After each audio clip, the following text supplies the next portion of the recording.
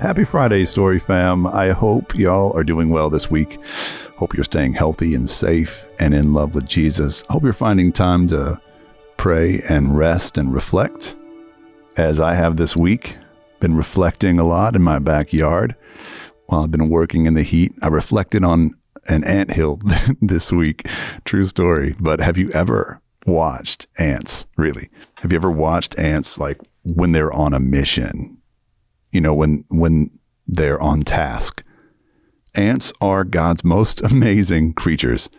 They use their little mandibles to dig all those intricate underground tunnel systems that they dig under the ground. And the things we call anthills are really just the excess dirt from all of their subterranean boring that they've been doing.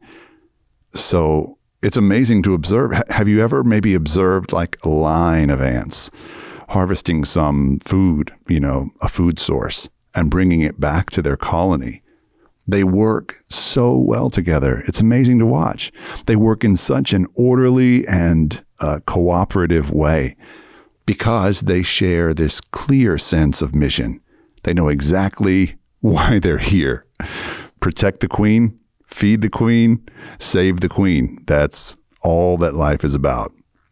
Well, ants aren't really the smartest creatures on earth, but they instinctively know what they're here to do, and that's what allows them to complete some unimaginable tasks together, like this video that I saw of them forming, these fire ants formed a life raft to survive a flood and to keep their colony alive after a flood. And that's what allows them to do it, is their knowledge of their mission. It allows for their whole community to be greater than the sum of its parts. Now, as awesome as ants are, if you've ever kicked the top of an anthill, you probably know it doesn't take much to turn an orderly colony of ants into absolute every ant for himself anarchy. Antarchy. Get it? Several things happen whenever an ant colony is threatened by an outside force. First, every ant in the colony immediately responds to the threat simultaneously.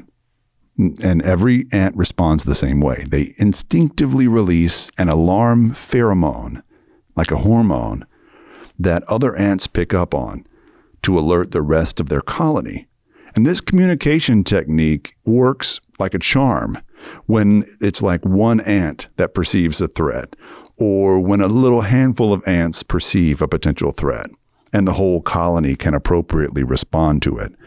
But when, let's say you kick the anthill, all 200,000 ants sound the alarm at the same time, chaos ensues. And that's what you're seeing when you look down. That's why whenever you kick an anthill and look down at it, it looks like an Oklahoma Walmart on Black Friday, because the once orderly ants are suddenly losing their minds, and they begin stampeding each other with no regard for ant life at all.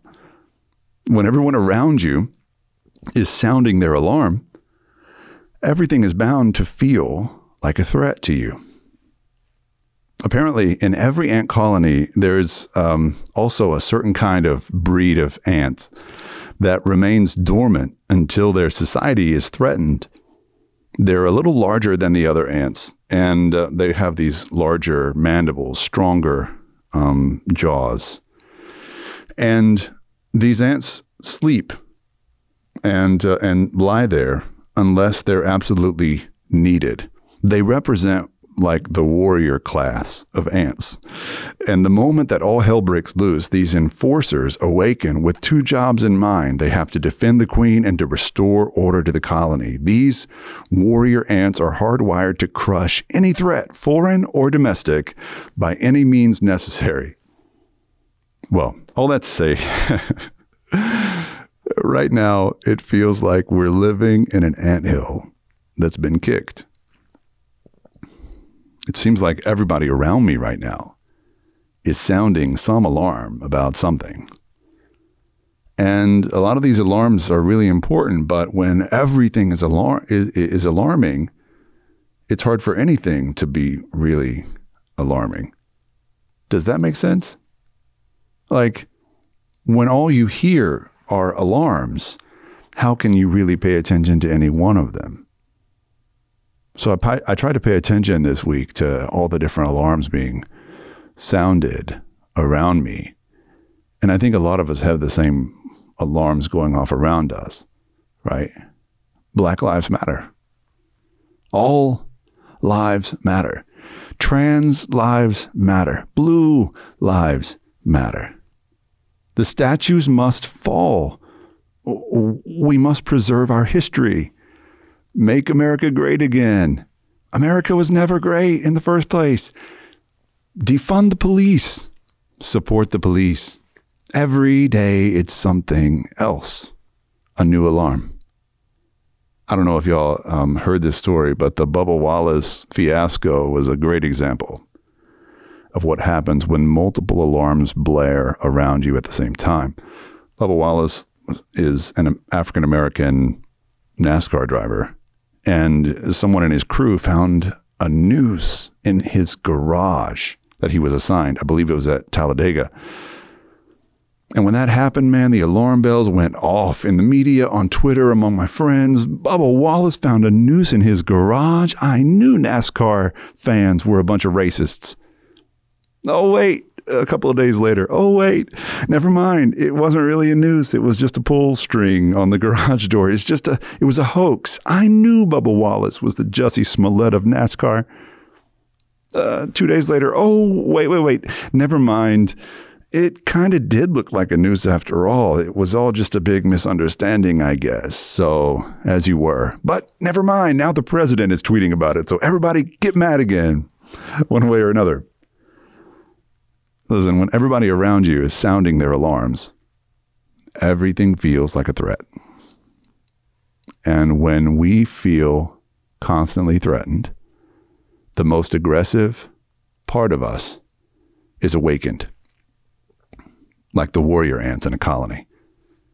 And we walk around seeing everyone as a potential threat and every encounter as a potential fight. I think that describes how many of us are feeling these days. Worn out, under fire, and defensive. We're tired, but unable to rest. Beaten, but unwilling to surrender.